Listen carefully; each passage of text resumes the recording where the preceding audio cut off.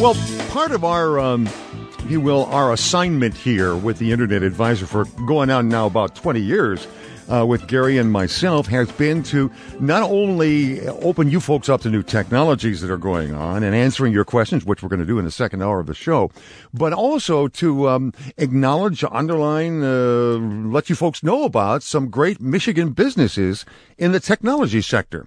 And with that in mind, Gary, you ran into Erica Drozelski, who was the Director of Client Integrations for Zeamster.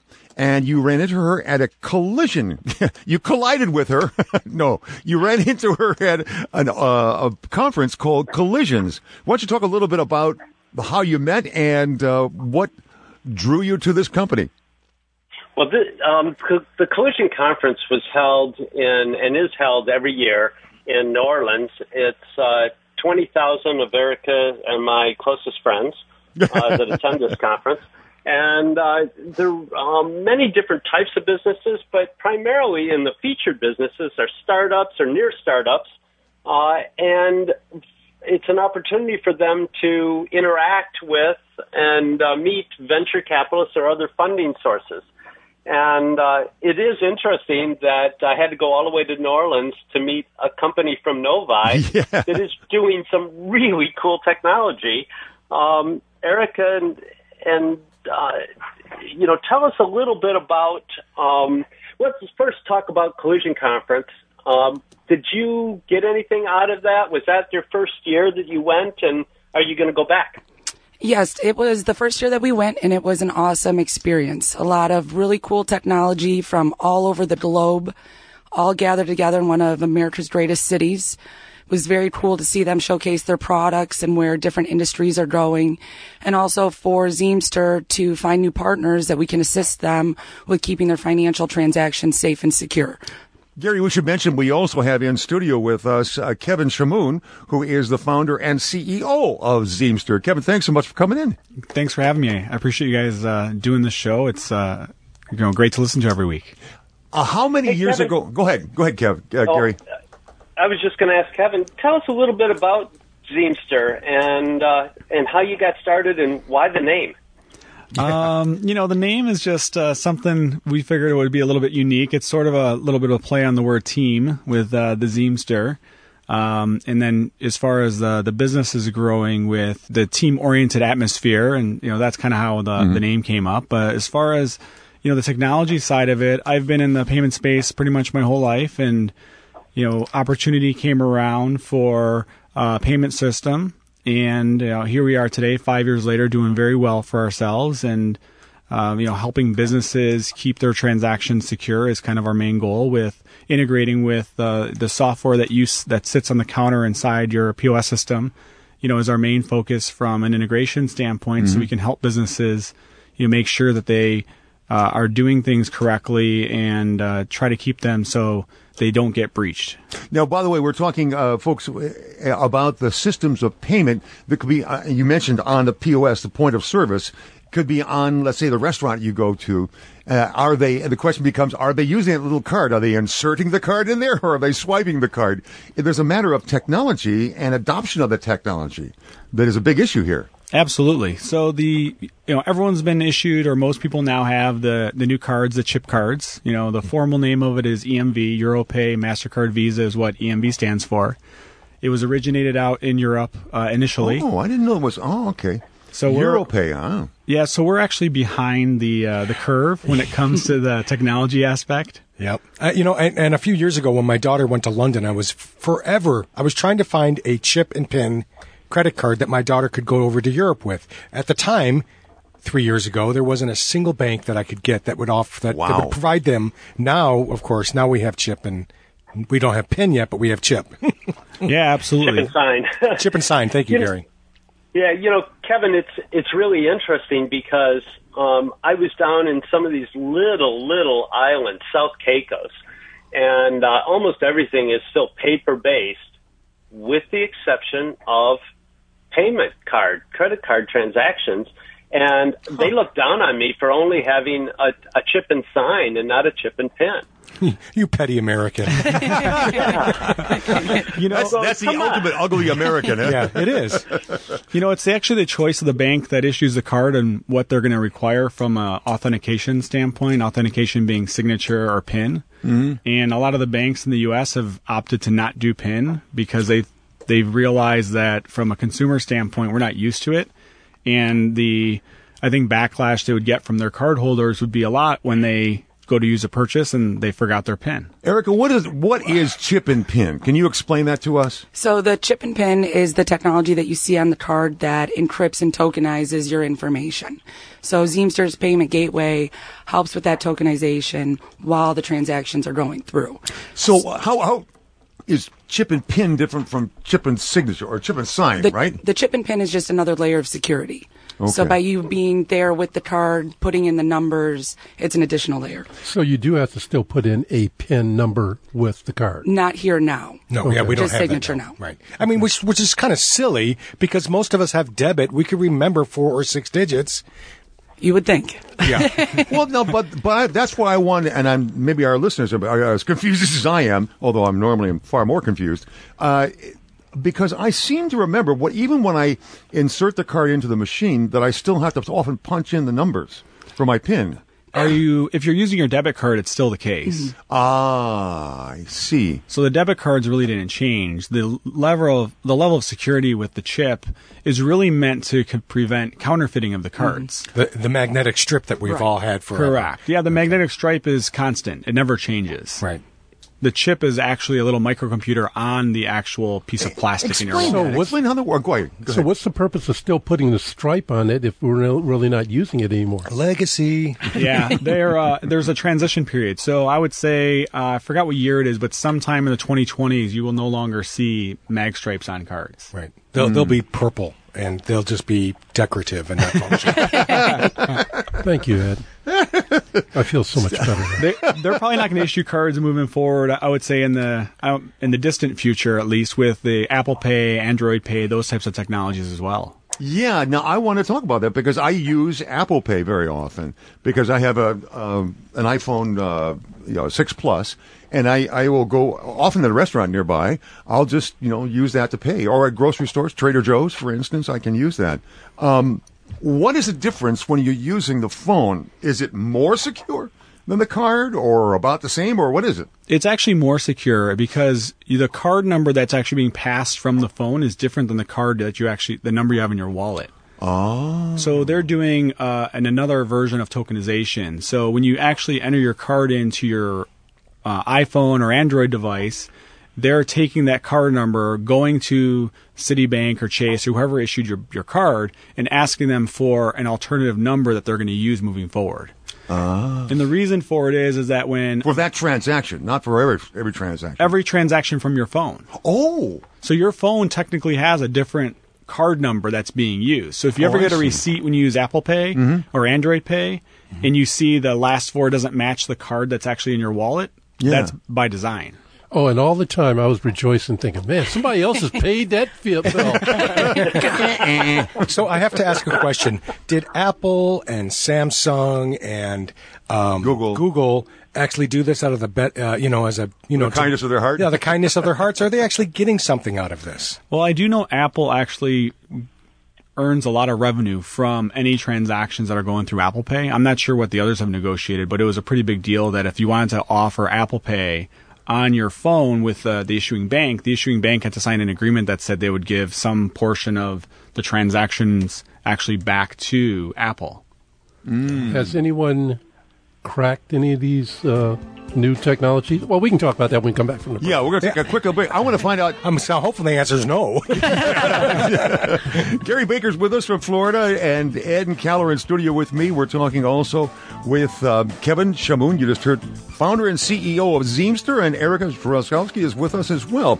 And we'll be back in just a minute. I want to find out what the services that you guys offer to businesses is. Coming back with Zeamster in just a moment.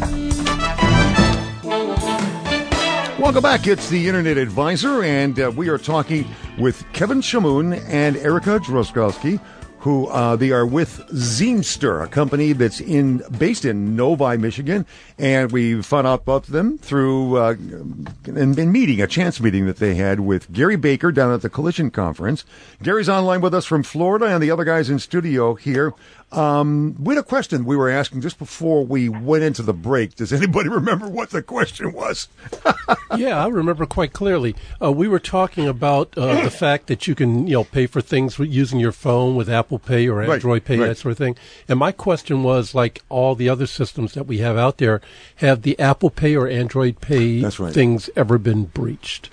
Not to my knowledge. The biggest thing that's happening from the Apple Pay and Android Pay piece is that the advantage of using them over just your card is if your regular card does get breached, or if the company that you use your Apple Pay transaction at gets breached, you don't have to get a new card in the mail. So you have to worry about all the recurring billings you've set up and all of those types of things. And that's one of the advantages of using Apple Pay and Android Pay is that if the business you use your card at gets breached, the bank doesn't have to actually send you a new card. Your card number is not going to change. It's like I have two heads when I ask somebody, can I use my phone to pay? Because it's like, what? Huh? How do you do that? And I think there's still a big learning curve, Erica, for the stores themselves to tell people that it's okay and it's actually more secure to use your phone. Yeah, absolutely. I mean, change is difficult, especially in your daily in and out of how you do all of your transactions, but in order to be safe and keep your own security, people naturally adopt to it as it goes on. Hey, Gary, what... Oh, go ahead, Gary. Erica or Kevin, it's interesting because when I was the interim Chief Information Security Officer for Beaumont Health, we had 8 hospitals, 168 clinics, thousands of staff, and we outsourced our payment card transactions to another company because it was better for them and they had better security than we could provide. Mm-hmm. And that's really one of the things that Zeamster is very good at, isn't it? Absolutely. That's one of the values that we add for the software companies that are out there that do deal with payments. The biggest thing that happens with most businesses is they have malware installed in their computer, and that's the way most of these breaches that are happening, in the recent history, right? Sure, like with Target or someplace like that, they got hit. Exactly. So, to alleviate how the card data is transmitted and passed, and that's one thing that we can do. So we can actually take on that burden like Beaumont wanted to from that standpoint, and we deal with our security. We spend hundreds of thousands of dollars every year on security and penetration testing and, network scanning and, all the things and more that, you don't even want to begin to discuss. Exactly. I think I'll put everyone to sleep. No, but you take care of that scary stuff. Absolutely. You're looking for the monsters under the bed. Exactly. So basically you do that so that your customers do not, because a lot of customers approach you and they actually store that on their own systems or their own machines, you were saying, and that's always a concern. Right? Absolutely. And you've, basically relieved them of that responsibility pretty much. Yeah, when you start looking at all the security, and then there's the PCI, which stands for Payment Card Industry, the standards that are out there for security, which all merchants and businesses are supposed to comply with. Mm-hmm. And, a lot of those, the burden of that for the merchants is quite extensive. I mean, obviously... Gary mentioned Beaumont didn't want to deal with it. Most businesses don't. They're asking us, how can I get out of doing it? Yeah, exactly. Well, and the other thing is, if you remember when we first went to chip and sign, one of the concerns is people were like, well, this is fast approaching. A lot of the retailers had to pay for that equipment themselves to upgrade so they'd be compatible with that. Yeah, absolutely. There's another advantage to business owners that are out there as well to realize that the chip card transactions are also... will help you from a chargeback standpoint. And chargebacks are the disputes that if I call my bank up and say, hey, I didn't make that transaction, who's actually paying the bill?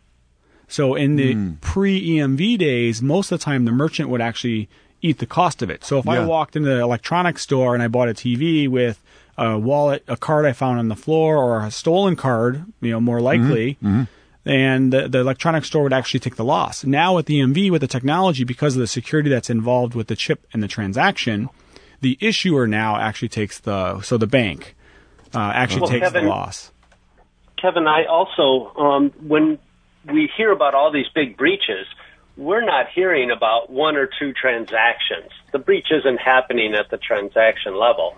The breach is happening when companies store credit card information in their system somewhere, and you alleviate all that. They don't have to store that information. And we had 42 people that reported to me or into my group when I ran security for Beaumont, and we were fully concerned and focused on the medical records because those were more expensive.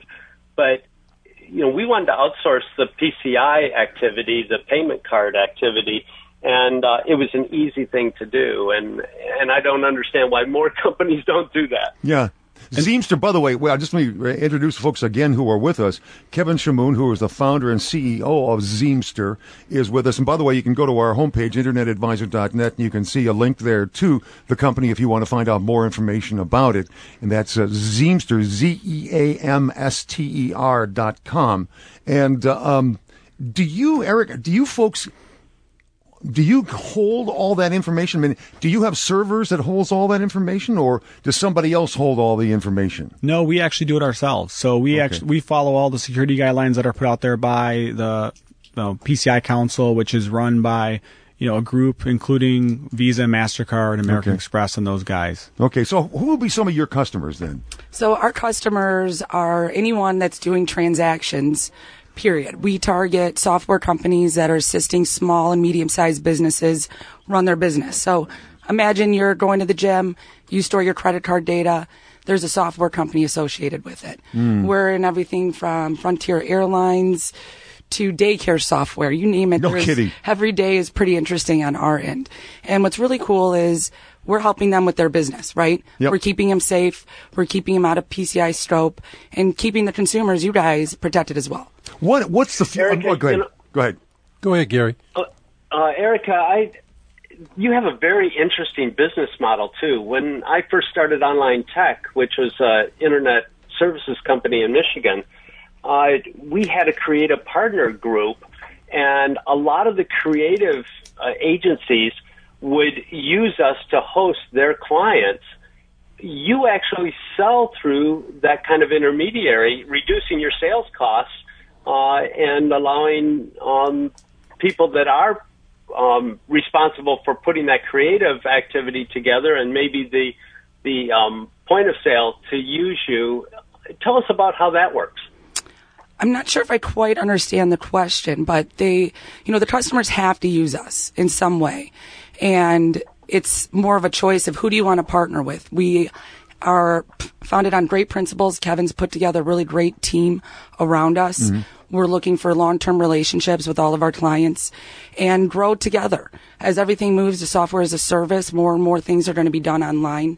And we're grateful to partner with the great customers that we have and grow with them. What's the future of online transactions? I mean, we've gone from sliding your credit card through to a place now where I can just pull my phone out and hold down my fingerprint reader and it's got the transaction. So what's in the future?